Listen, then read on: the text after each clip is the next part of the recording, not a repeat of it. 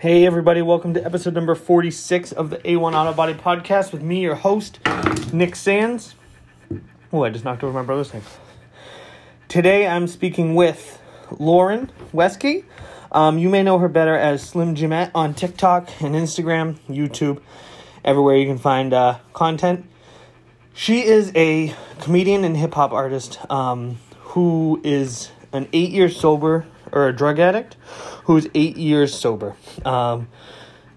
Today's episode gets really candid about kind of the things that she went through and also gets a little graphic. So if you're sensitive to those kinds of things, you may want to sit this one out.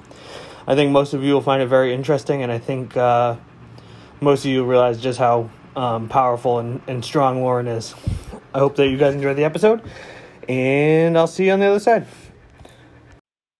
Hey everybody, welcome to the A1 Auto Body Podcast with me, your host, Nick Sands. Today I am actually talking to a very old and close friend of mine who I recently rediscovered with the power of the internet. Her name is Lauren Westgate, also known as Slimjimette. She is a comedian and hip-hop artist who is mostly over on TikTok, but you can find her everywhere on the internet. And she's blowing the fuck up right now, so you'll probably hear about her soon. How's it going, Lauren? It's going great. That was a hell of an introduction right there. I know. Well, you gotta live up to that. I put a lot of effort into that. Jeez, you're making me sweat over here.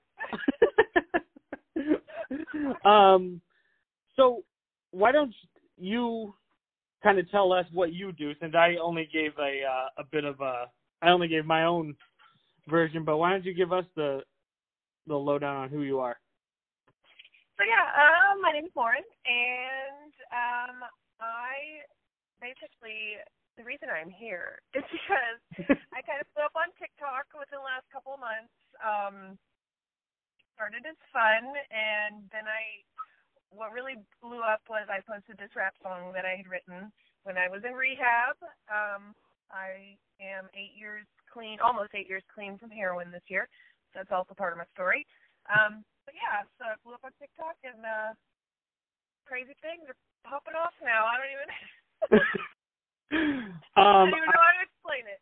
I should say that, so me and Lauren were, I considered her a very good friend when I was just out of high school. I think I was like 20, 22-ish. And we actually worked next to each other at the rental car companies in the airport. I was working at Budget, and she was working at Enterprise. Alamo National. Oh, I'm sorry. You're right. What was it? National? Alamo National. I think Enterprise bought them out afterwards, but at the time, it was like a merge of Alamo National car rental. Wow, I just fucked up this story so bad. Okay, so you... No, okay. everything else. I mean, you're on point with it. So backtrack. I worked at Budget. You worked at Alamo National, and that's how we met, and we were friends for quite a while. And you always had the we used to actually come over to your booth at night on cold nights because you had the only booth in the whole place that was heated. We thought you guys were like, Budget was kind of like the lowbrow. You guys were like the super fancy. We were the Ritz-Carlton over there at the car rental. You were the Ritz-Carlton of car rentals. You were the absolute. I wish I had thought of more fun sayings before this podcast that I could think of. So we kind of lost touch, and then we recently reconnected. A big part of that is because you are like now internet famous on TikTok. Which is still so weird to hear. I know, it must be getting weird because, like, you were saying people are, like, starting to recognize you on the street and, like, and stuff. Like, someone came into your work and recognized you?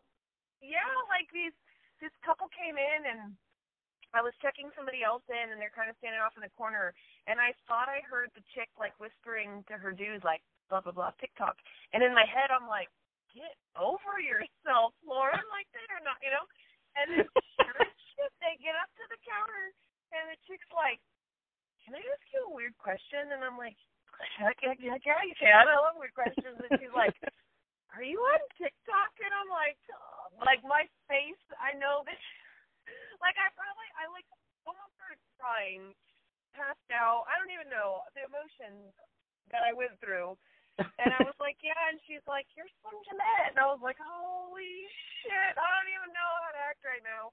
And she had all these family members with her, and so the whole time they were there, those 2 days, they're like, hey, Miss TikTok, and it's just wild. My mom called me. She lives in Arkansas now, and she said she started a conversation with some lady, started talking about real estate, because I'm going for a real estate license, and somehow my mom got into the fact that I was a rapper and that I was on TikTok, and the chick's like, is your daughter Slimjimette? And I'm like, no fucking way. Like, this is not possible.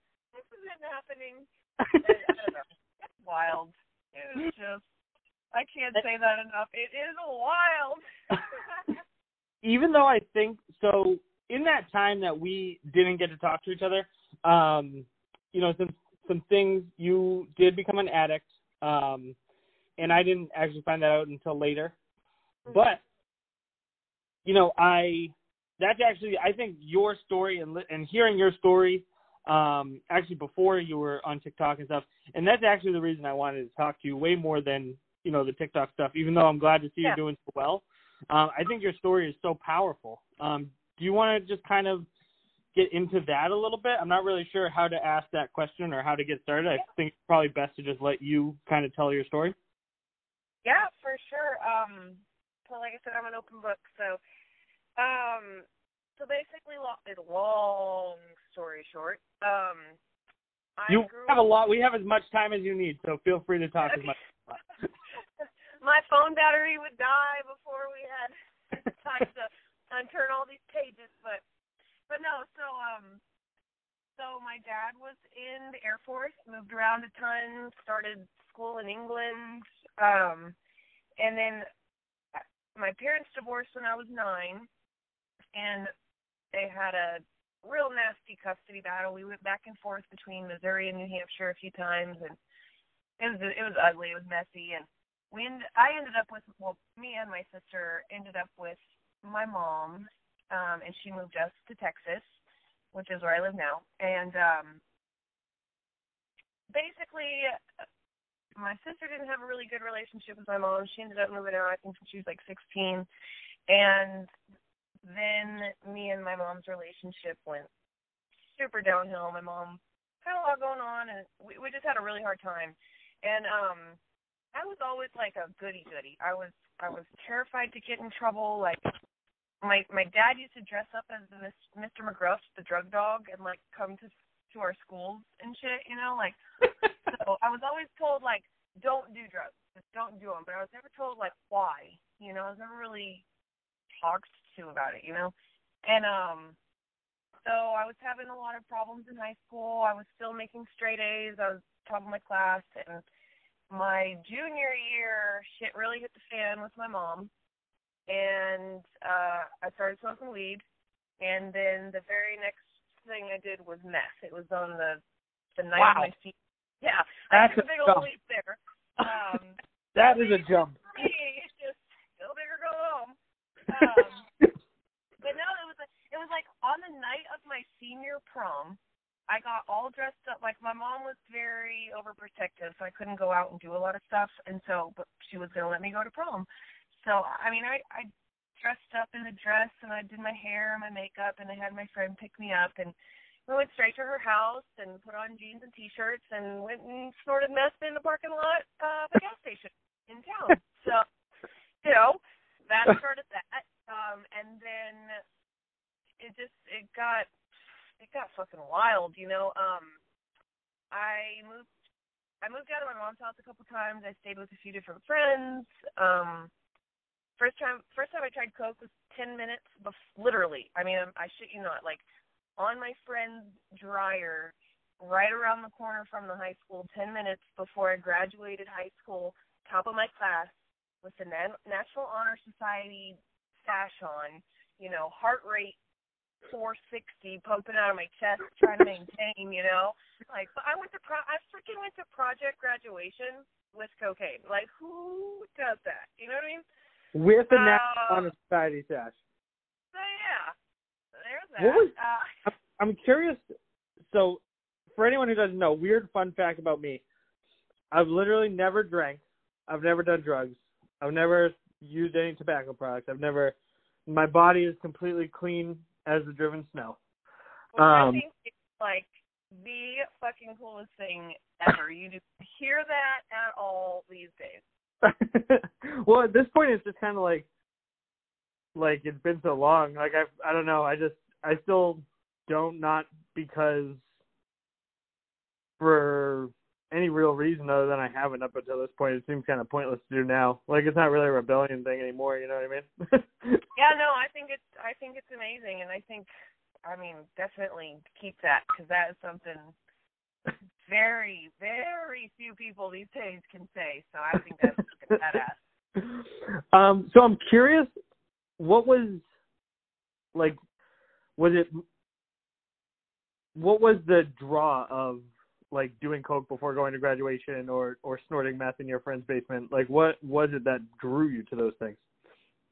So I think, I mean, obviously at the time I didn't realize it, but after really doing some soul searching, I think I had no idea who I was. Like, moving around so much when I was younger, you know, you just kind of learn to adapt to your new school and the new people, and you kind of, you don't become somebody different, but you just, you know, you change a little bit every single time. So you don't have like a home base, you know, you're just kind of all over the place. And then when I finally, in high school, you know, where I live now is where I graduated from high school, and that was the longest I'd ever lived in one place for a period of time, and that was only 4 years. You know what I mean?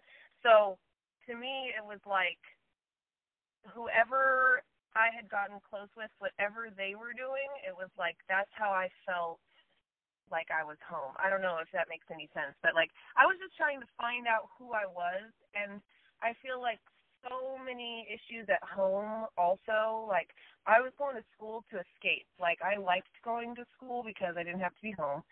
And then, you know, when I was home, I would like purposefully, you know, after my junior year, I would purposely get fucked up to go home because it was easier to deal with home if I was fucked up. You know what I mean? So it just started this like pattern of thinking that I always needed to be doing something to feel different so that I didn't have to feel what I was used to feeling, if that makes sense.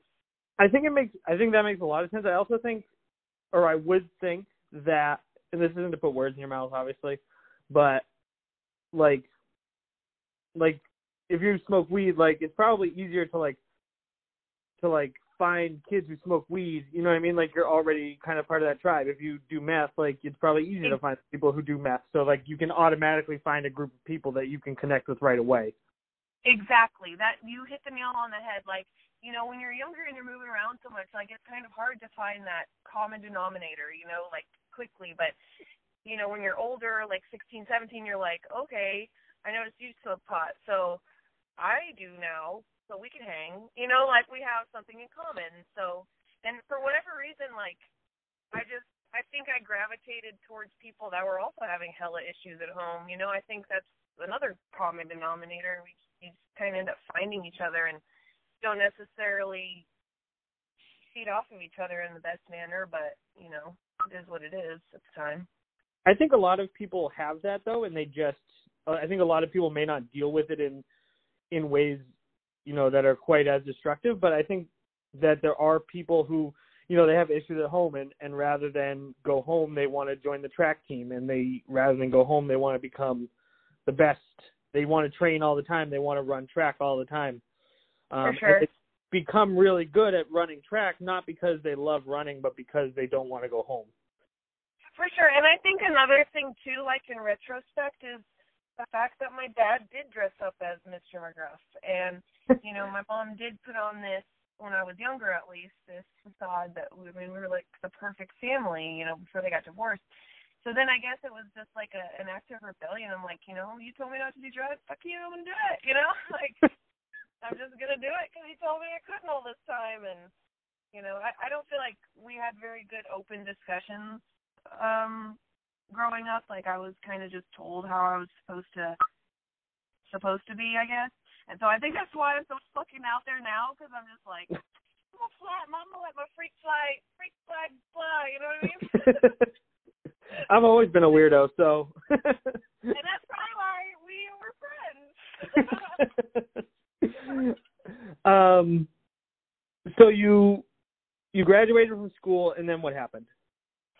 So yeah, so graduated from school. It went really downhill from there because I just moved out of my mom's house. I literally had everything I owned in the world in my vehicle, and I was just kind of hopping around. And then, so one night I'm at a party, and, I had kind of cut off ties with my mom, but not fully. And somebody had offered me some ecstasy, so I took it. And so I'm feeling good. I'm loving everybody. And my mom calls me, and she's like, hey, I'm moving to Arkansas. Do you want to move with me? And in that moment, I was literally homeless. I was living in a car, and I agreed. I'm like, yeah, I'll go to Arkansas with you. So I literally moved to Arkansas with her. And I was there for a few months. I'm saving up money to move out of her house. My sister is getting married down here in Texas. Me and my mom are supposed to drive to Texas together. Night before the wedding, my mom decides she's not going to go because my dad's going. And so I had to basically use all that money that I had saved up to move out of her house to get to my sister's wedding, stay at the hotel for a week. I get back to Arkansas after spending everything that I had. And my mom literally packed up all her shit and left me in Arkansas. Like, she moved back to Texas, but she fucking left my ass in Arkansas. And at that time, like, when I had moved to Arkansas, I was doing really good. Like, I wasn't doing any I was smoking weed, but I wasn't doing any hard drugs, I went to work and I smoked a little weed, but that was it, you know what I mean? And then she left me there, and that fucking threw me for a loop. So ended up staying with my boss for a couple weeks so I could save up money to move down to Texas, and started working at this place where everybody that worked there did meth. So that wasn't probably the best fit. Or maybe it was the best fit. Depending on how you look at it. But no, so that started that. I met my boyfriend at the time, Adam, who I was dating when I moved to New Hampshire. So I'm pretty sure did he ever live in New Hampshire? No, he came up to visit. So after my mom had left me in Arkansas, I moved back to Texas. I was there for a while. I met Adam, and then I got arrested for possession of marijuana. My parents are from New Hampshire. They lived there at the time. So my dad offered basically for me to come live with them. Originally it was to do my probation or whatever, so I could get out of trouble, because my dad knew I was getting into some shit. And so I moved to New Hampshire. Me and Adam did the long distance thing there. So, while I was in New Hampshire, I definitely smoked weed, definitely did some cocaine.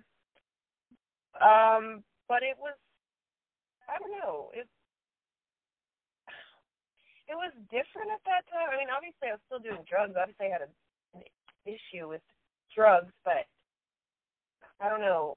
I can say from my perspective, like at that time, yeah, you smoked weed, and you did but it didn't seem like it was out of control. It seemed like you were, those drugs you did, you were just doing it more to have fun than it was yeah. You never seemed to me like you were out of control. And we spent a lot of time together. I feel like I would have noticed.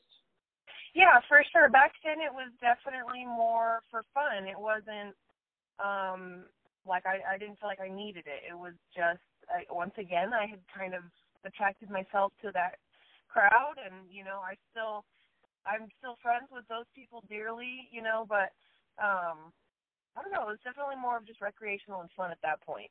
And it wasn't until I moved back to Texas that I keep saying it went downhill. Like I'm like in the depths of a valley at this point, you know. It went downhill.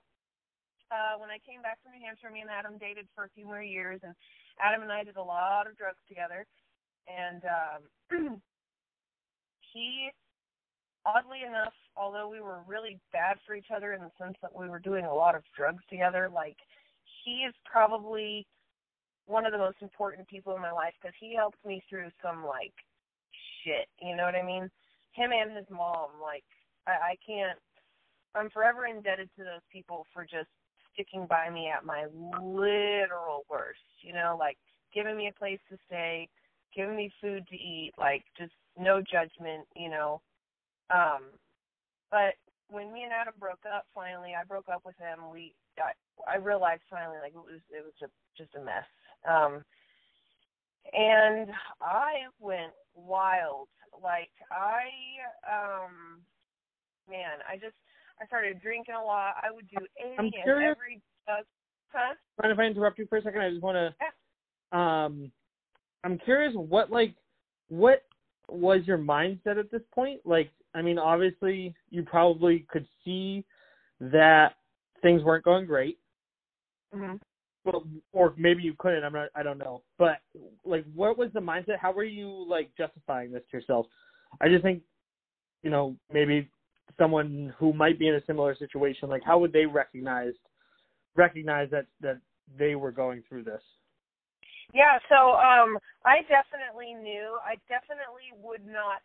I would not admit it to myself or anybody else at that time, but I definitely knew that like I partied harder than most people, and not like, you know, like there was never a limit for me. It was like I was like the person at the party that would do anything, you know, because I was just like, fuck it, like, you know, let's do this. Like, I mean, the shit that I have done, legal, illegal, like, it's wild. And I'm like, who the fuck was that? Like, because now I can't even fathom doing the shit that I did. I mean, I'm talking like breaking into like hotels that were being built to like party on rooftops, like just driving drunk all the time. Like, thank God I never like I don't know what I would do, you know, had I ever hurt anyone else. You know, I didn't care about myself at the time, but I was not in the right state of mind to think that I could potentially hurt somebody else, you know. But I knew something was wrong, but I couldn't admit it. And I would justify it like I still had a job. I still paid my rent, like barely. You know, I still had a car. So in my head I thought, if I still have all these things, I can do whatever else I want because I'm maintaining, you know. But like I didn't see at the time, like I was drifting away from my family. Like I wasn't eating. I was just fucking eating drugs. You know, it's like eating drugs. Huh? just the visual eating drugs when you said that. Kind of spoonful. No, not really. That'd be crazy.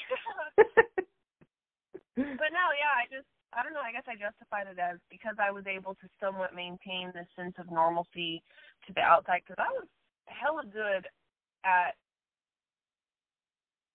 making it seem to other people that didn't really know that I was okay. Like, they definitely knew I liked to party, but I don't think they had any idea to what extent at that point that I was just, like, literally any and everything.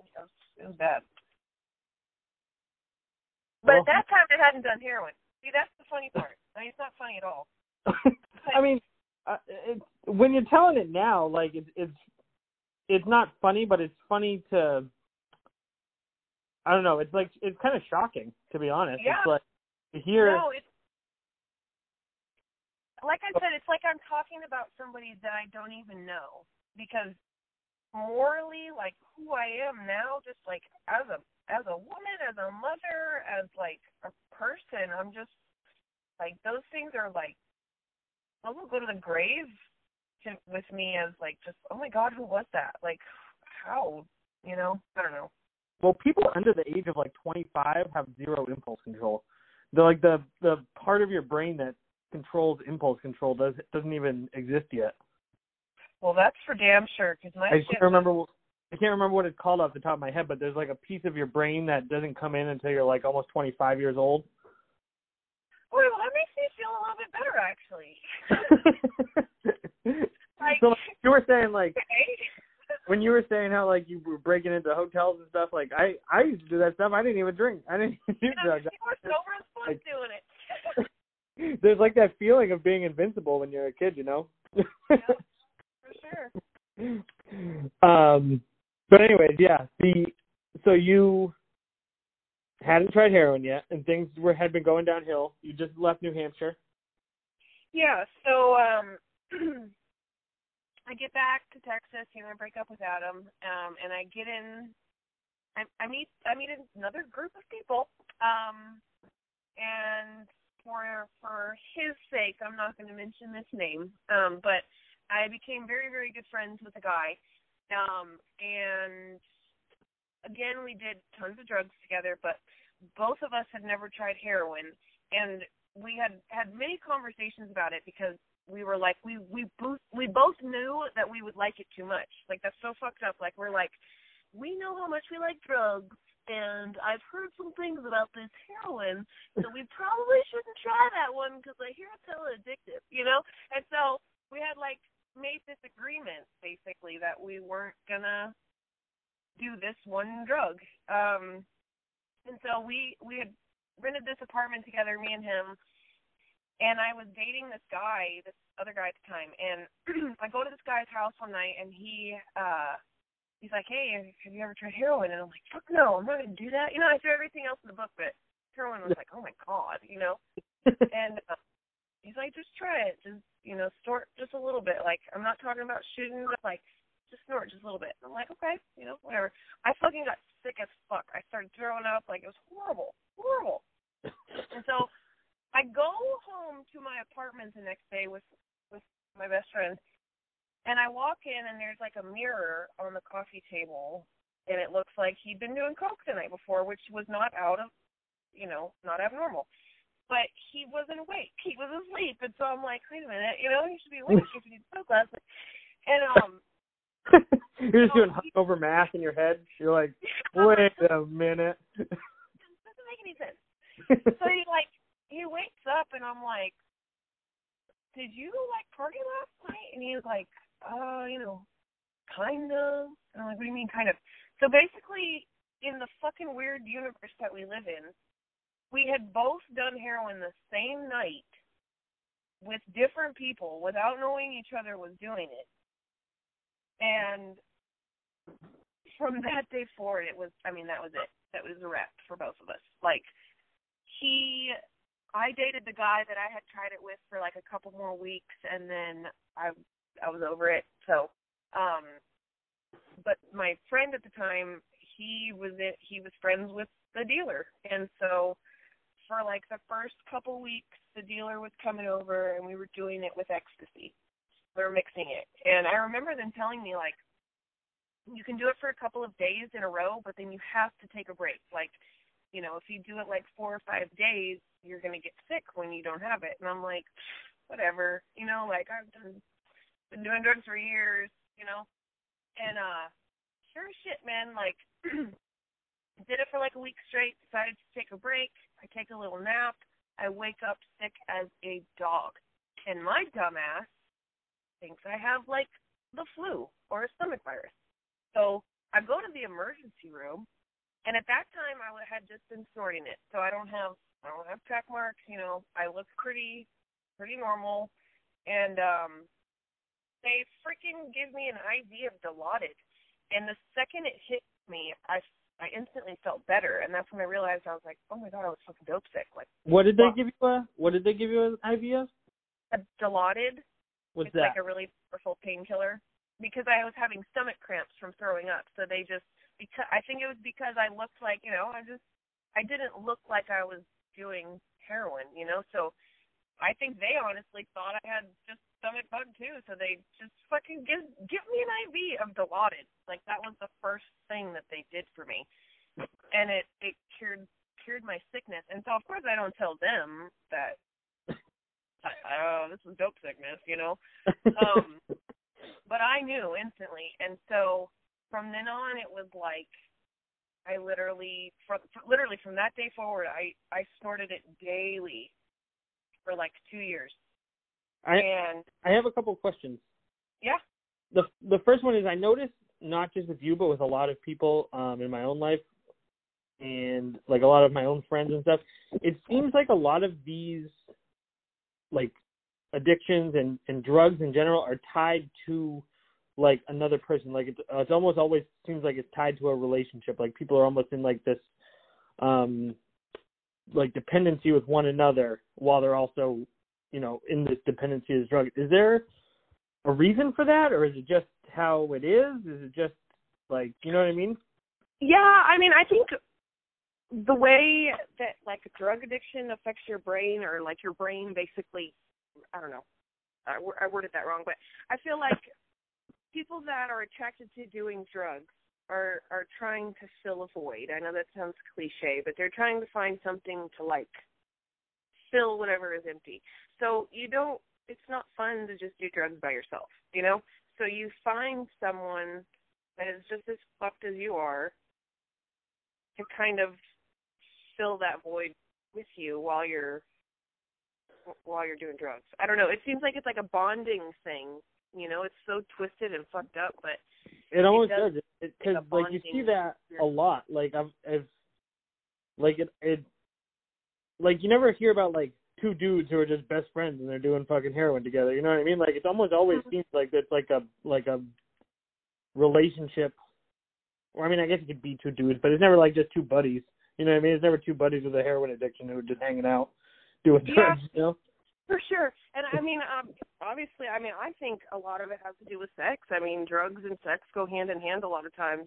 So that also, I think, is, you know, it all has to do with like this bond that you feel that you have with someone. But 9 times out of 10, when you have that bond with them and it's drug related, like you don't really have a bond.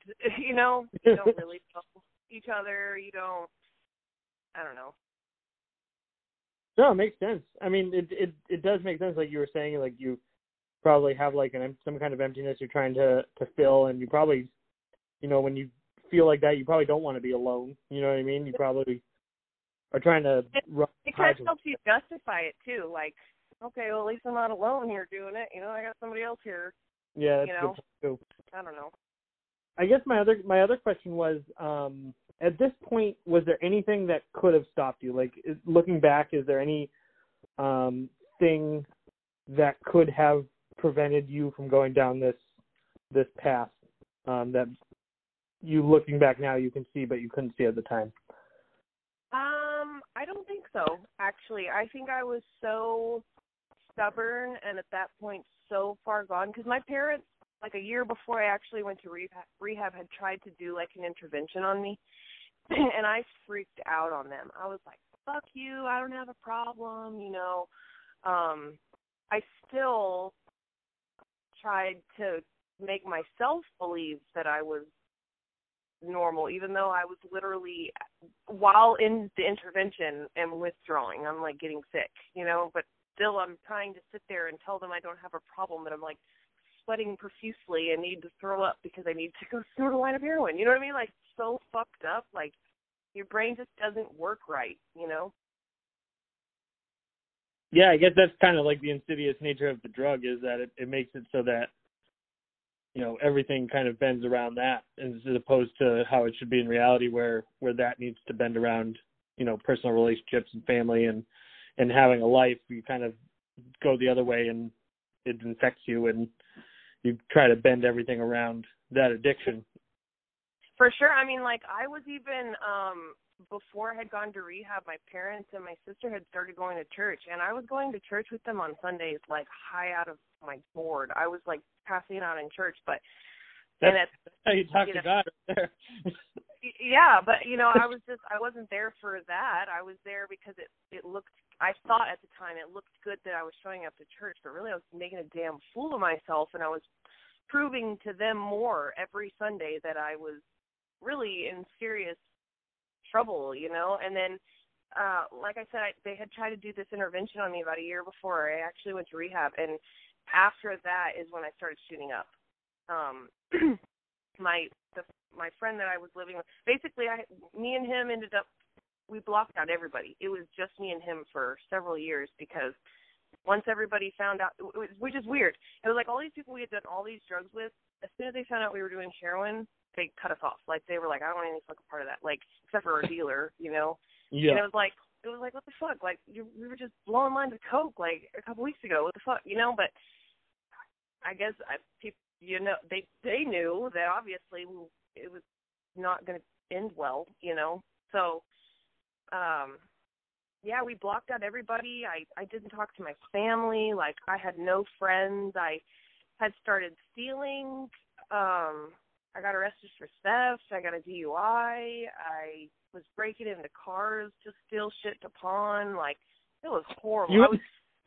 You're like so clumsy, or like you're clumsy and like you're tall, like you're 6'2" or what? Oh. Sneaking around stealing stuff from cars. For real, nobody wanted to come outside. They're probably the fucking boogeyman is outside. What the hell is that? Like, let them have whatever they want out of the car. That's freaky looking, all dressed in black, Like shit. But it was horrible. Like, it was so bad. I don't even. It sounds it. I mean, we're joking about it now, but it sounds like it probably. Not only is it, was it probably horrible to be there, but you probably kind of felt like you didn't have anywhere to turn. Yeah, no. At that point, I was, after I had freaked out on my family for trying to do the intervention, I felt like I couldn't turn to them. I didn't have friends anymore. So at that point, it was like I was just depending on my friend, basically, and that was all I cared about. As long as we had drugs, that's literally all we cared about. Nothing else mattered. And,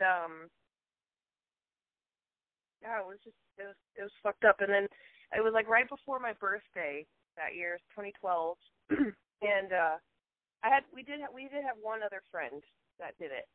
And this other friend comes over to my house and decides to put all of his in one shot, basically. And it's graphic.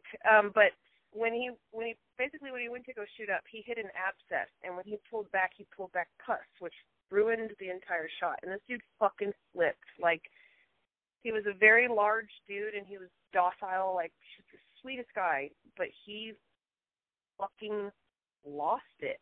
And there I am, like, I'm not giving you any of my drugs, And it was the next morning that I woke up, and I was just like, I cannot do this anymore. I was in all sorts of legal trouble, and I had nothing anymore, and I was like, fuck this. I can't do this anymore, And so I remember texting my sister, and I was like, hey, I know we haven't talked in like a year, but I just wanted you to know that I finally realized I've got a problem. I'm going to go to rehab.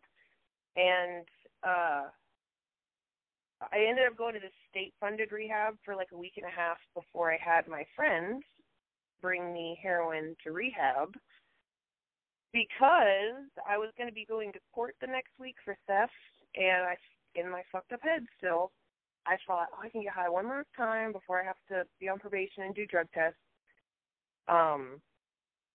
But he ended up bringing me the same amount that I had been used to doing, and I got fucked up. And they ended up kicking me out the day that I was having a visitation with my family. And my dad shows up, and I'm bawling, And what's fucked up is he brought me my Bible that day.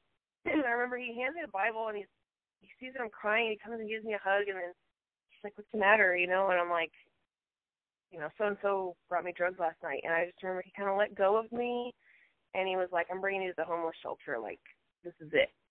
We're done. I'm like, fuck, And so I fucking lose it. And packing up all my shit in the room, and the nurse is there watching me, making sure I'm not stealing people's shit. And I was like, I don't want to do this anymore. I don't want to be here. And so she took that as I was suicidal. And I don't think that I was necessarily specifically suicidal at the time, but I definitely could have easily made a very, I wasn't okay. And I ended up getting committed for 3 days to a mental institution. And that right there, out of everything else I've experienced in my life, that was the fucking scariest, most terrifying experience I've ever had, ever. And I was in there when my parents found this 12-month faith-based recovery program in Houston. And I was like, fucking sign me up. Like, I don't even care. I'll go anywhere at this point, What was it about the institution that what was it about the institution that freaked you out or was so scary? So, that particular institution, it's in San Antonio. And, I mean, obviously I wasn't okay mentally at that time, but I think I was seeing more than some other people that were there. I think there were people there that honestly needed serious mental help. You know what I mean? Mm-hmm. And they were not getting it there. They were passing out medication basically to kind of sedate everybody, but not making sure that the people took their actual medication. So there was a lot of medication swapping inside of a psych ward, which you can only imagine how that. Yeah, that's like a recipe. Recipe for disaster for sure. It was there was a guy that he would follow me around. He would just kind of like breathe on the back of my neck. He wouldn't say anything, but like he didn't shower. He would like go to the restroom in his pants, like, and they wouldn't do anything. They would just let him follow me. They my first night there, they were like, make sure you put your underwear in your pillowcase because your roommate likes to steal underwear. And I'm like, the fuck, Yeah. And I remember they came and drew my blood or tried to draw my blood in the middle of the night while I was passed out. And I'm like, yo, I'm an IV user. Like, I need to tell you where you need to go because you're not going to just find one, So, I woke up with Band-Aids and bruises. It was a really fucked up place. And I don't think it should be in operation. Like, my parents were honestly, seriously so close to suing them. Like, it was horrible. Like, it was really, really, really, really bad. They were just coming and essentially stealing your blood from you at night? Yeah. They were giving me medication to help me sleep because I was detoxing, and so I was passed out. And they, literally the middle of the night, had come in and just stuffed me.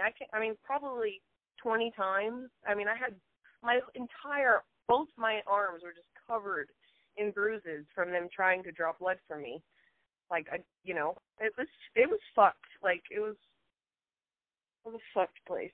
Yeah, that sounds, and like, I know, historically speaking, mental institutions haven't been the best, but I feel like we expect them to be a little bit better now. It's such a vulnerable population because nobody's going to believe them. You know what I mean? Exactly, and that's where I was at when I got out. I'm like, I know that I have a drug problem, but I felt for these people. They would just let them walk around all day. Like, they weren't getting any kind of help whatsoever. Like, they were just stuck in a room with the other people all day and just left to their own devices and medicated off other people's medications. Like, it was fucked up. Oh, that's awful. Yeah. Yeah, no, that is, I can see how that might scare somebody. Yeah, like, I remember I was on the phone with the intake coordinator for the rehab I ended up at, and the guy that would follow me around and breathe on me, there was, like, this table. It was this enormous table that should take, like, 10 grown-ass men to pick up.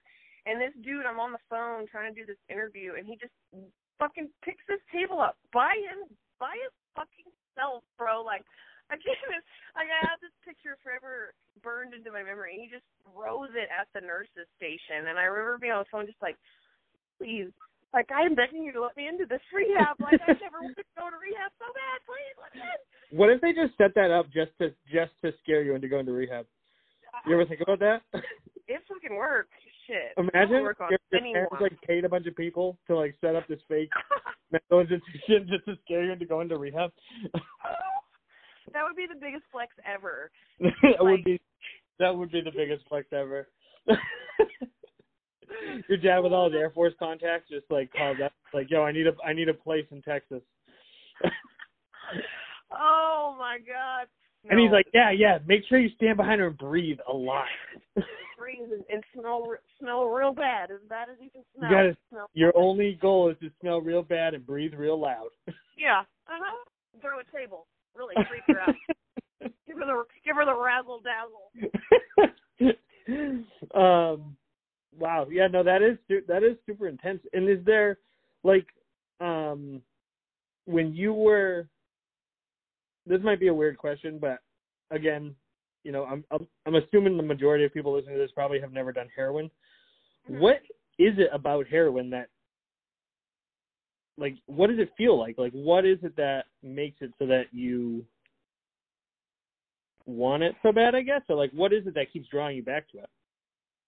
So, the best description I've ever heard, because it's a very hard thing to describe, but the best description I've ever heard, so, and this more applies to when you're shooting it up, because when I was snorting it just, you instantly feel just relaxed. Your body is, never felt better. You just, everything just feels good. Like I said, I don't really know how to describe it, but as far as shooting it up goes, the best description I've heard is as soon as it hits your veins, it's literally as if someone is pouring like a warm honey over you. It literally goes from the top of your head, just slowly all through your body, like you can feel it, and your body just. I don't even know. It is literally, I hate to say it, but it's literally the best feeling in the world. And once you feel it, it's over. And that's why nobody should ever fucking try it. Not even one time. I should have known the first time, because a lot of people actually get sick the first time too, which is interesting, like I did. And for whatever reason, they go back to it, try a second time, and that's the one that gets them. But yeah. And after, like, so I've had a lot of friends who, obviously I'm in New Hampshire, which is like, I'm sure you know, is like the number one heroin place in the world. We were in a BBC documentary, actually. And some of my friends who have recovered have told me afterward that, like that's how, like, you get that good feeling for a long time, but then after a while it stops going away. You stop getting that. Is that true? Oh yeah, for sure. So you start doing more and more, thinking that you're ever going to feel the way that it did the first time, and it will never. That's what it is. That's what gets people hooked. If you do it that first time, and it's such an immensely incredible feeling that you want to feel that again, but you will never feel that again. So you keep.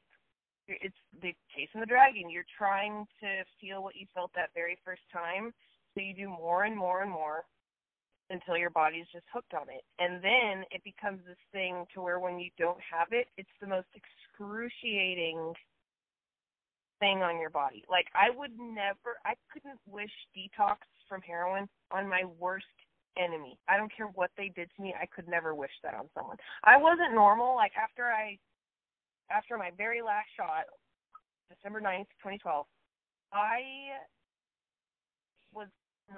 couldn't sleep, eat for like a month and a half, easily. Like, I was like a zombie. My body hurt. Like, everything hurt. I was hot and cold at the same time.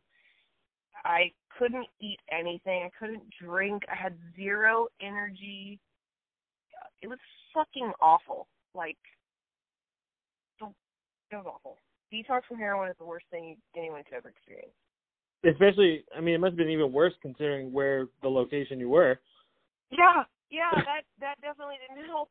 And I did it cold turkey, and what's crazy actually is I had before. Let me see. Before I had gone to the first rehab, I was detoxing, and I had gone from like doing like 3.5 grams a day, which is a fucking ridiculous amount, and I was getting really good shit. And I detoxed for like 3 days, and then I was probably on the verge of death. My sister ended up taking me to the emergency room, and they were asking me like, how much do you use? And they're like shocked. Like I remember them bringing in these people like, how much did you, like, how the fuck are you even alive? You know, but when you build up this tolerance, like you can build it up to an insane amount, you know? Right. And so I went from doing 3.5 grams of really good shit a day to nothing. So, I mean, I fucking detoxed as hard as a human possibly could. Like, I had the option to take Suboxone, which is, if people don't know, it's like it's a patch. I think you can take it in a pill form, too. But it helps with the withdrawal symptoms from opiates.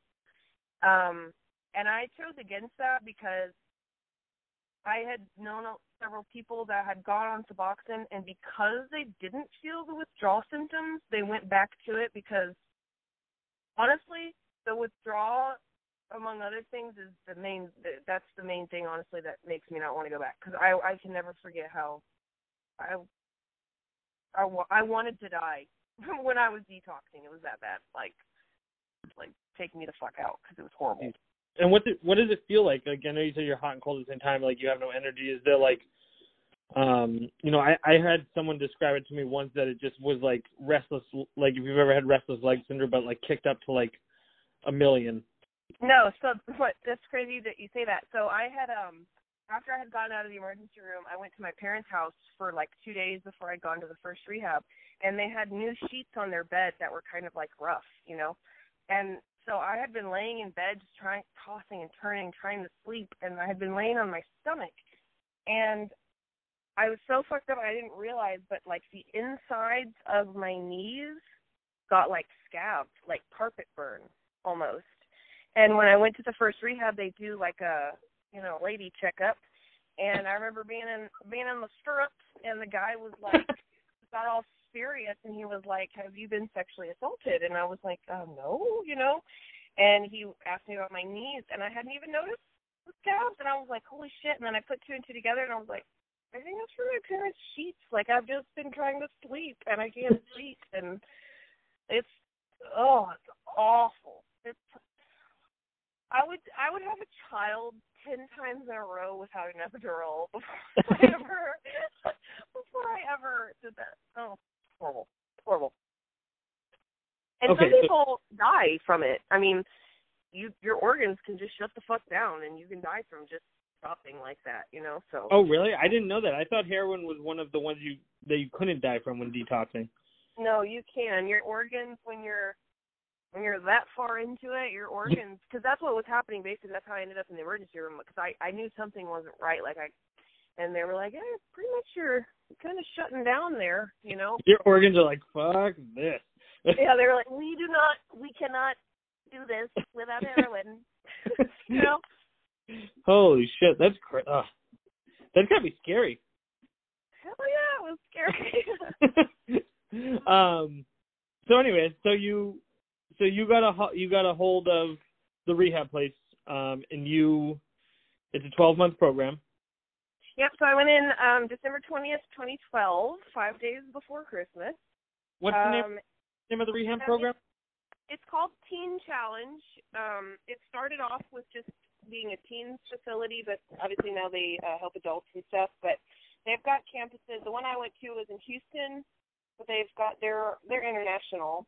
They've been around for like a long time. There's like gunshots going off or something. I don't know if you can hear that. Well, you live in Texas, so I assumed that was what happened there. Not usually right in town, but hey, you know, whatever. Down with it. Someone's probably trying to shut off their porch light with a gun. It's the normal Texas stuff. I didn't want to get up off that rocking chair.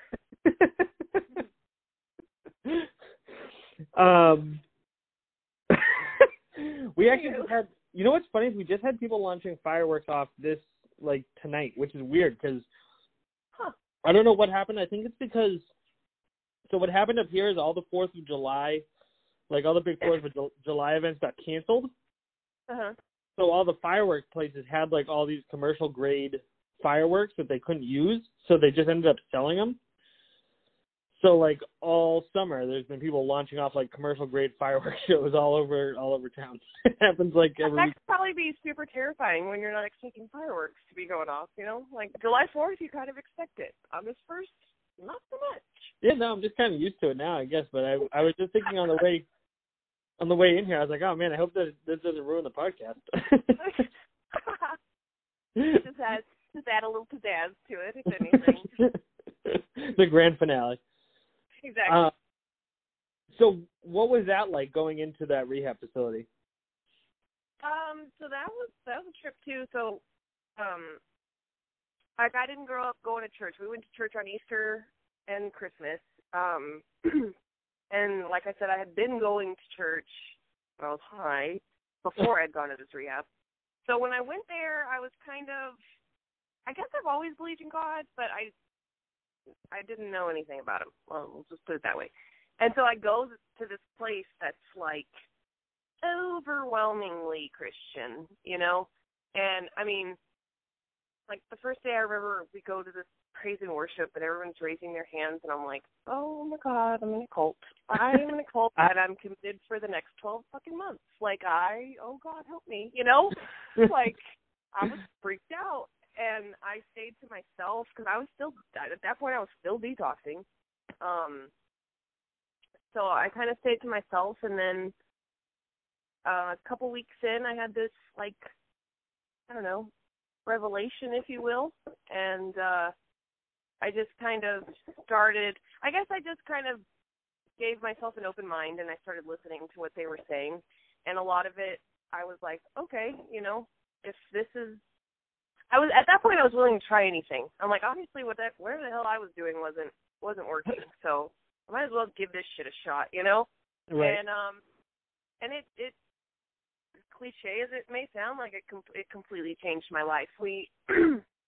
I don't go to church as often as I would like to anymore, and I don't, you know, read my Bible as often as I would like, but I formed relationships in that place and learned things about myself in that place that's, like, priceless. Like, I don't think I could have learned those things outside of that facility. There was something really special about the people that I was there with, the coordinators, the teachers. It's exactly what I needed, you know? I wouldn't have been successful at a 90-day program, like, in retrospect. I needed the 12 months. And it was like, no smoking, no cussing. You get 1 cup of coffee a day. You get up at 6:30 in the morning. You have chores. You have a job. You know, like, they work you, you know. But literally, it's exactly what I needed. I needed to be away, because there was a facility in San Antonio, and my parents were like, no, you're going to Houston because you don't need to be close to anything, because even though it was a 12-month program, I could have walked out at any time. Like, they weren't keeping me there. Well, actually, I went to court like a month in for the theft. I had gotten my theft case, like, pushed back, and I ended up getting court-ordered to finish because of that and the DUI that I had at the time. So, you know, but at that point I was already committed. I was like, yeah, I'm going to finish this. And then I ended up interning for 2 months. And decided I wanted to come home. And, yeah, I got pregnant 2 months later. I kind of feel like, I'm sorry, go ahead. I was going to say I got pregnant 2 months out of a Christian rehab, but it was the best thing that's ever happened. I think Elliot was put into my life to make sure I never go back to that life. That sounded like a Jerry Springer episode. I got pregnant 2 months out of Christian rehab, bro. Like, yeah, buddy. So when you finally made that choice to, like, this was it, that it sounds like that was pretty much the choice you made. Like you said, you could have left any time, but you were more or less keeping yourself there. Yeah, I think that's honestly what recovery boils down to. You have to. I've had a lot of people ask me like, what's your key to success, or whatever. And honestly, it boils down to you just have to make the decision to not do it. I had gone to that first rehab, and I had basically made the decision, but then I made the decision to do it again while I was there. But then that experience made me decide I never wanted to do that again. And that's honestly the basis, bottom line of recovery is just making that decision and sticking with it. And what was your typical day like at your recovery facility? So you get up at 6:30 in the morning, you go, you have like 30 minutes to get dressed, then you go down for breakfast. After breakfast, you do like praise and worship, and then you go to class, which is like a Bible study type of deal. And then as you progress through the program, you do this thing called Ultimate Journey, which is like a 3-month, super intense, like soul-searching kind of thing where you write letters back and forth to yourself at different ages, which it's kind of hard to explain, but it brings out some crazy shit. And then, like, on the weekends, we would go do fundraising. We'd go stand outside, like, Walmart and, like, ask people for fucking money. And I was the jewelry box manager, which we made jewelry there, and I managed it. And I was also the in-house rapper. You were the only rapper there? I feel like, and I don't want to, this is cliche, but I feel like a drug rehab facility would probably be full of rappers. No, surprisingly enough, I was the only one. That is surprising. You must have been a little disappointed. Like, you probably thought you were going to go in there and do some collabs. Yeah, I didn't even, it was unexpected. Because I had rapped before. Like, even when I lived in New Hampshire, I rapped for fun, And then throughout all this, were you, like, actually, were you making music and... No, yes and no. Like, I had a few songs with some friends up in New Hampshire, but nothing, like, serious. It was like we were getting high and making stupid raps, Some of my favorite ones to date, but still pretty dumb at the same time. Do you ever listen to them ever? No, actually, my friend from New Hampshire has been trying to locate. He has it somewhere. It's just like it's from MySpace days and shit. So it's like in the vault. He's gotta do some digging. So what happened at the end of rehab? When you came, what was it like coming out of rehab that first time? Like you're now are beholden to nobody. You know what I mean? You're out in the free world. If you want, you could go get drugs. Like what was that like coming out? Was there like different, or did it just feel the same at that point? Oh, it was totally different because at that point I had been stone cold sober, which I had not. I mean, literally from the time I was 16 until I was 26 and went to rehab, I got high on something every day, every single day. So to be completely drug-free, everything, caffeine-free even. Like, we couldn't even have freaking sodas there, It was, I came out and I was, like, I hadn't listened to anything but Christian music. I hadn't heard a cuss word in over a year. I hadn't, we could only watch PG movies. So, like, it was like I was a freaking middle schooler going to, like, a college party. I'm like, fuck, I don't even know how to act. I'm like... And you just screamed fuck into the air. Pretty, that's what I wanted to do. It was intense. It was like, it was overload, and then it was like I was living with my parents. I moved in with them right out of rehab for a while. And, trying to go find a job. I had always just gotten waitressing jobs because it was easy to do drugs and waitress, And then I wanted to find something else. Not that anything against waitressing. I actually did it afterwards, but I love waitressing. But I wanted to find something that, made me. I wanted to find a 9 to 5. Honestly, I wanted to try that life, and the place that ended up hiring me was the first. I had been trying and applying at all these places, but I had like a 14-month employment gap that I didn't feel comfortable explaining, honestly, at the time. And I finally went into this place and I was like, fuck this. And so I told him, I was like, listen, I just got out of fucking rehab and I'm trying to find somebody that'll give me a shot, I didn't say it just like that, but more or less. And it ended up that the owner's wife was in recovery herself for alcohol, and so it was an amazing connection, and I think that place also helps me stay on the straight and narrow. Like I said, I got pregnant 2 months out too, so a month after I started that place, I was like, oh yeah, so I got out of rehab, but also I'm pregnant now. Fuck girl, But they were absolutely amazing to me, and they're actually the people that I'm getting merchandise through now. Like, I've still kept really close contact with them, so. That's awesome. And that was like, you said that was like a trophy place, right? What was the name of it? It's Monarch Trophy Studio in San Antonio, Texas. It's like the second largest trophy studio in the nation. State of the art. They do custom everything. They're awesome. What was your job there? I did sales.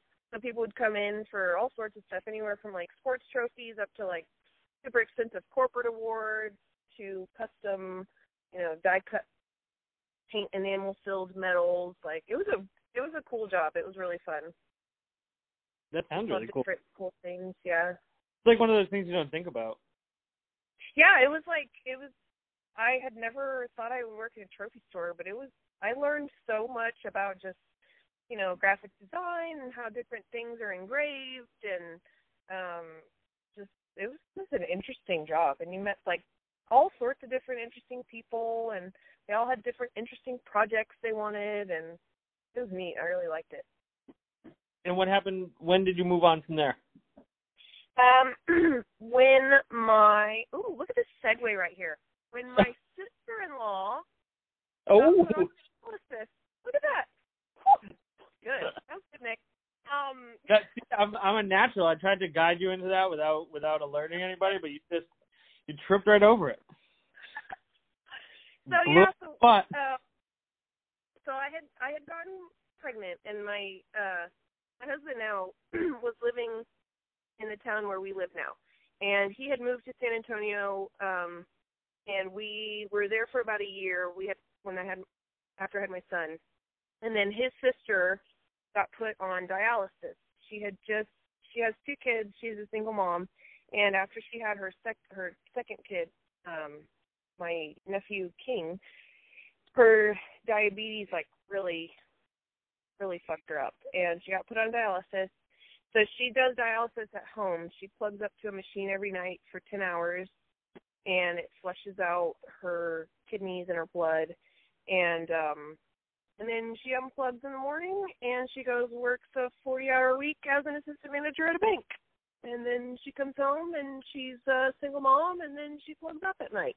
And she's been doing this for several years now. She's O negative, which is a hard blood type, and she's had several people do the testing, and they just have medical issues themselves, or there's something that's going on that prevents them from donating. So if anyone wants to donate a kidney. So she's been looking for a living donor, right, for like 4 years? Yeah, for a long time. Yeah, like she's been on dialysis for 5 years, I think, and on the transplant list for 4. She may have been on the list for 5. She may have been put on the list when she got put on dialysis. I'm not positive on that one. Is there just not a lot of? I mean, obviously, there's not a lot of kidneys out there.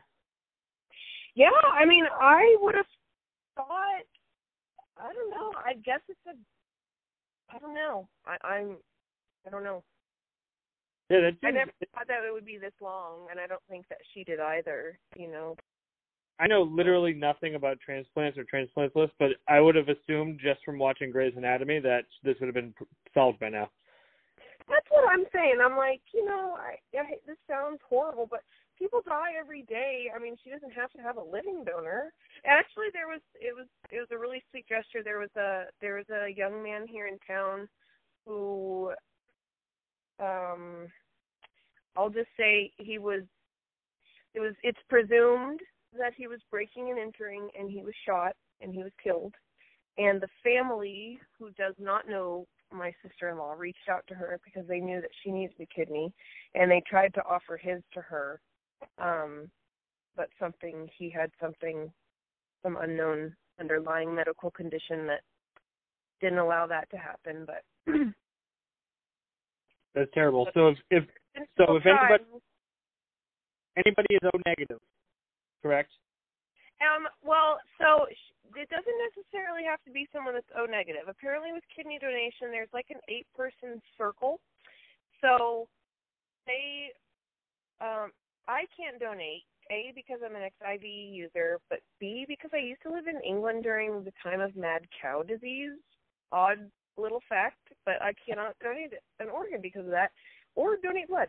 But say I was able to, that I wasn't a match blood type-wise to her, I could basically donate my kidney to someone else in this 8-person chain, and she would be guaranteed a kidney. I never explained this well enough, but it goes through 8 people.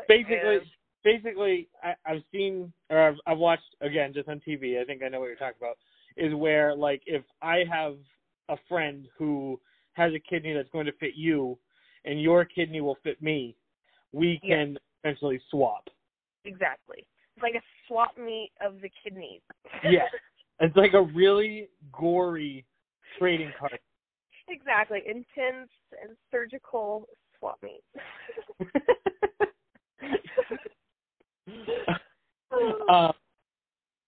Wow. So that was quite the segue. It was. That worked out well.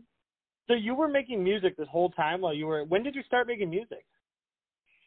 Well, I started when I was in New Hampshire.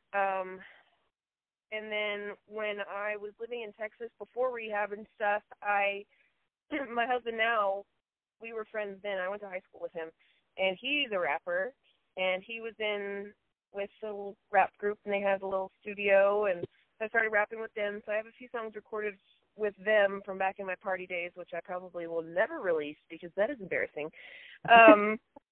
But then when I went to rehab, obviously, it's a Christian rehab, and I had mentioned rapping, and the director there was like hella cool, and she's like, make up a rap about Jesus, I'm like, okay, get down with that. So I did, and that's how the song that blew up on TikTok came about. I actually recorded that while I was in rehab. They had me perform it at this retreat where the men and women's campuses came together, and I performed it, and this guy at the men's campus was a rapper and a producer, and he talked to the staff at my campus and was like, hey, can I come do a track with her? So he brought his whole studio down to the rehab and recorded that in the closet. That's unbelievable. And that's your song, Turn Up? Turn It Up, yep. And then there's another one called Drafted that I did with a girl that was also in rehab with me. She sings the chorus, and then I do the rapping. And both of those are on SoundCloud. So let's look it up. Turn It Up and Drafted. And on YouTube.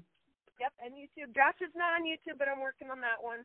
Hopefully, I've got a music video in the works. I can't wait to see it soon. It's a trip to say that. Do you ever talk to the people that you were partying with, or that you used to be real deep in with? No, I cut off ties completely with my old roommate, the guy that I used with, did heroin with, mainly at my parents' request, but also it's just, there's no point. Our whole relationship was based off of, and friendship was based off of drugs, and there's just no point in going back to that. And then, there's a few people that I'll I'll touch base with, but for the most part, I have all new people. I think I realized that a lot of those people were not my friends. Like, we hung out together, we had fun together, but they weren't my friends. I couldn't have a serious conversation with them, like a heart-to-heart, you know? Yeah. So it was like, what's the point, you know? Are you afraid ever that you might fall back or you might slip up or?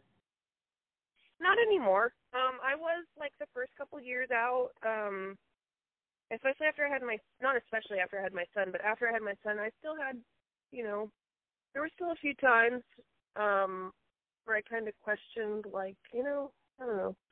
But now it's not even a question. Honestly, I can't fathom ever being able to look my son in the face after doing that. You know, it's more than just me at this point. I could never do that to him. So at the end of the day, no matter how I feel, no matter how low I get, like, that's just not an option anymore. It's just not something I want for myself or him or anybody around me, you know. Are you open about your past? Well, your son's young now, but when he is a little older, will you be open about your experience and what happened? 100%. I think that, like I said, you know, I don't blame my parents at all for my drug use, but I think had I had a more open, an actual conversation about it, about why not to do it, what the consequences are, and in my parents' defense, my parents have never done drugs, so why would they feel the need to have that conversation? To them, it wasn't even a thing. To me, as somebody that's been through that, I feel like it's a very important thing to have a discussion with him and let him know that obviously I don't ever want him to go down that path, but if he ever did, he can always come to me, and I will always be honest with him about my experience with it, and I can't get mad. That would be hypocritical of me. You know, I just hope that I can be honest enough about the pain and the suffering that I went through, so much so that he doesn't ever want to even risk it, you know? That's good. I think I had never actually really thought about it until you just said that, but myself growing up too, I mean, I was, you know, I guess you would call it fortunate enough to have known people my whole life who suffered from, you know, substance abuse issues. So I was able to see that. But I think a lot of the message always was in school and stuff, just don't do it. Not these are the consequences, these are the reasons you shouldn't. It was just don't.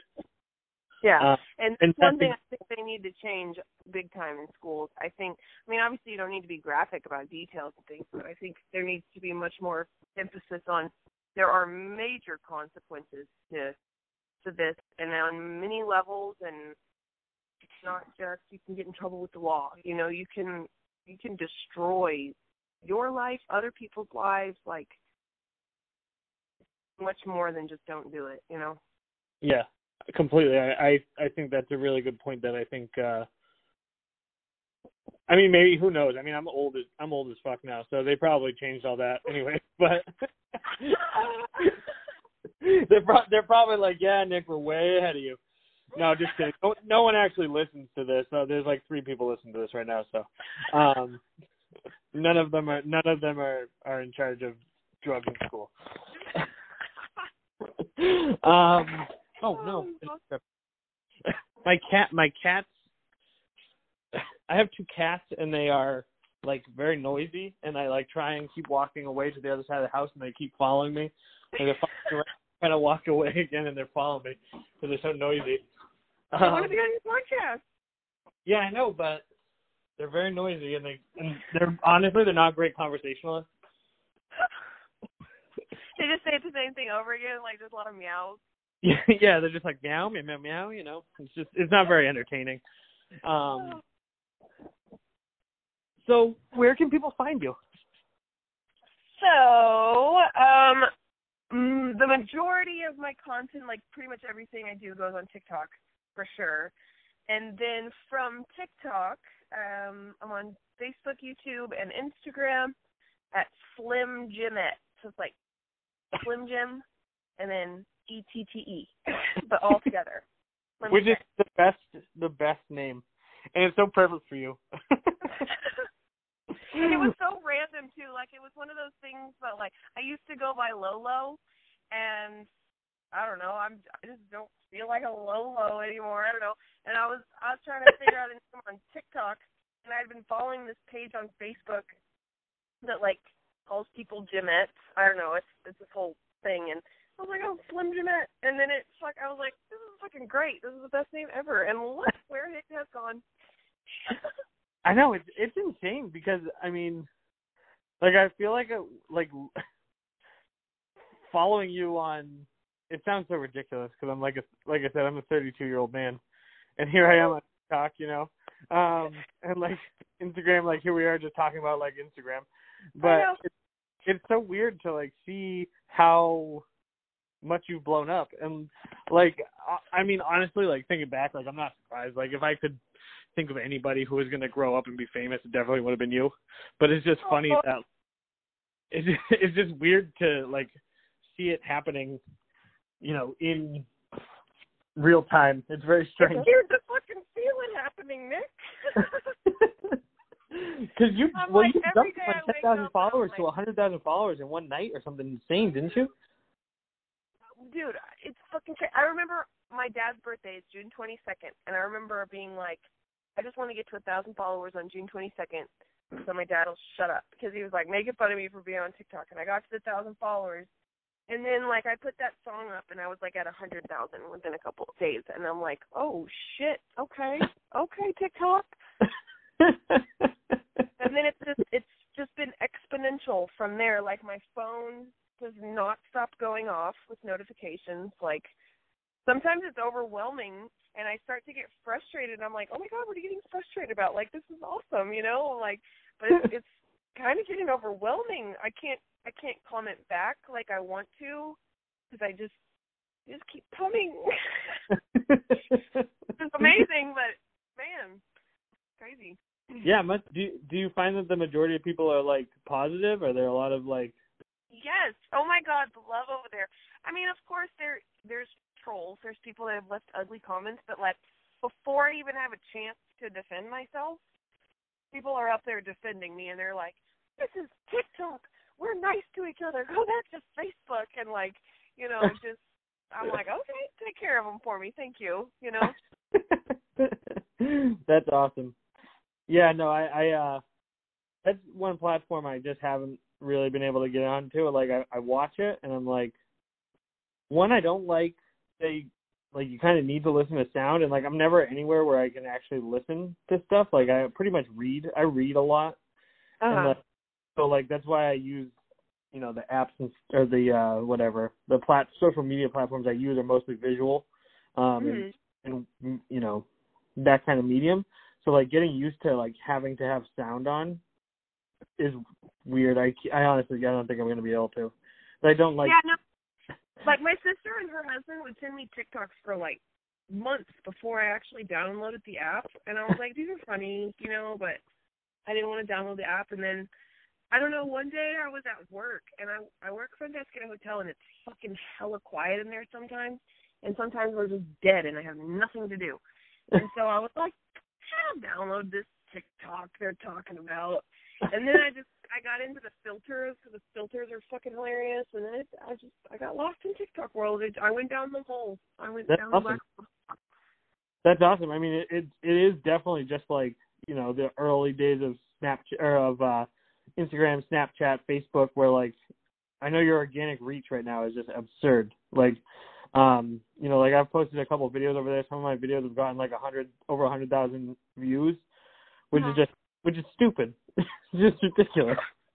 I have like 200 followers over there, and I have, like, you know, we have like 21,000 on Instagram, and I'll get like 6,000 views over there, and I just got like 100,000 views. Like, it's like unbelievable. Like, it almost feels made up. It honestly, like, just think like 100,000 people saw that. You know what I mean? It feels like it's just not real. That's how I feel. Like, sometimes when I wake up and I look at like my follower count, you know, and I'm doing the math, and I'm like, no fucking way. Like, there's no fucking way that, like, 1,200 people in the past 7 fucking hours, pressed solo, and like what the fuck, you know? And I'm like, no, it's really happening. This is really happening.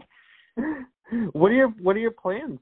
Like your future plans? Do you have any, or are you just kind of like riding the wave? What's going on? Yeah, I'm kind of riding the wave. I have a lot of other songs written, so I'm definitely trying to get into the studio. Not all of what I write, and that's something that I've been trying to clarify. Like, the song that I released on TikTok that blew up is a Christian rap song. I wrote that song while I was in rehab. I still am a Christian, but not everything that I write is specifically about God, and I think some people can't handle that. Some people can't handle the fact that I wrote a Christian rap song and I dropped the F-bomb like it's my first name, but it is what it is. And so I definitely want to record more of my music, and then I would fucking love to like be on SNL or something. Like, I've always been goofy, and I love to laugh, and I like to make people laugh. So anything that relates to any of those things, I'm all in for, you know? Like, I could definitely see you, like, when all this COVID stuff clears up, like, I could totally see you going into schools and talking with kids. And that would be so gratifying to me too. Like, to just, you know, because I think a lot of kids are missing that. They just want somebody to talk to them and be real with them. And I think that could solve a lot of issues, honestly, if somebody just has a real conversation with somebody. I think that could be you. I think you could be that person. Well, I would love to be that person. And I just need to figure out how to, because I think also I'm kind of all over the place. I'm a rapper, and then, you know, I work front desk at a hotel, but I'm also taking real estate classes, and, you know, I'm weird as fuck, and I make weird faces, and I do weird things, and it's just like, I'm kind of just, you know, I think that's another reason why I have so many followers, is because I think people can just relate to something of what I'm doing, you know? Like, they either relate to the rap part, or the Christian part, or the funny part, or the front desk customer service part, you know? It's like, it's working. I don't know. Yeah, I mean, it's definitely working. I think I've been on the, you know, I was a very early adopter of the internet. I've been on the internet for pretty much my whole life. And I think that the thing about the internet is that the internet always finds it when people are lying. And when people aren't being themselves, and it sniffs it out and it smashes that. The internet is the ultimate place where if you're, you know, you can't fake it till you make it. You have to be yourself, and you just have to be honest. And I think that's, you know, your honesty is what resonates with people. Because you're obviously you. You're not trying to be someone you're not. For sure. And I don't know if I said this before or after you started recording, but I think that being ugly, honest, and just open about recovery is what has helped me stay in recovery, a big part of it. I think too many people are ashamed to talk about their past, and I don't think it's anything to be ashamed of. Like, if you're trying to do better, that's something to be proud of. Even if you're still using, if you're just trying to be better than you were the day before, like, that's really the ultimate goal, you know? It's not going to all happen at once. It's baby steps, you know? And I think people just need to be more honest about their story and who they are and their struggles, and I think more people could relate to more people if we were all just more fucking honest about shit. You know, everybody has shit. Everybody. Every single person has something crazy going on that other people don't know about. And we could all just be a little bit nicer, you know? And just... I think if we could all be honest like you are honest, then I think we would find that most of us have a lot more in common than we realize. Absolutely. And I think that's an awesome note to end this call on. Oh my gosh, yes, me too. This was amazing. Like, this was the coolest. This was really awesome. This was amazing for me too. It's been so awesome to catch up with you. You know, like, we've been talking back and forth online and stuff, but it's been really awesome to hear your voice. Same here, man. I miss you so much. I miss you too. But we're definitely going to keep in constant communication now. Oh, for sure. Ciao. All right, everybody, go check out Slimjimette on TikTok, Instagram, Facebook, YouTube, everywhere. Okay, goodbye. Hey, everybody, thank you so much for giving this episode a listen. I hope that you found Lauren's story as good as I did. And if you could do me a favor and go give her a follow and a like on whatever social media platform you're using, I would really appreciate it. And I know she would too. Yeah, thank you very much.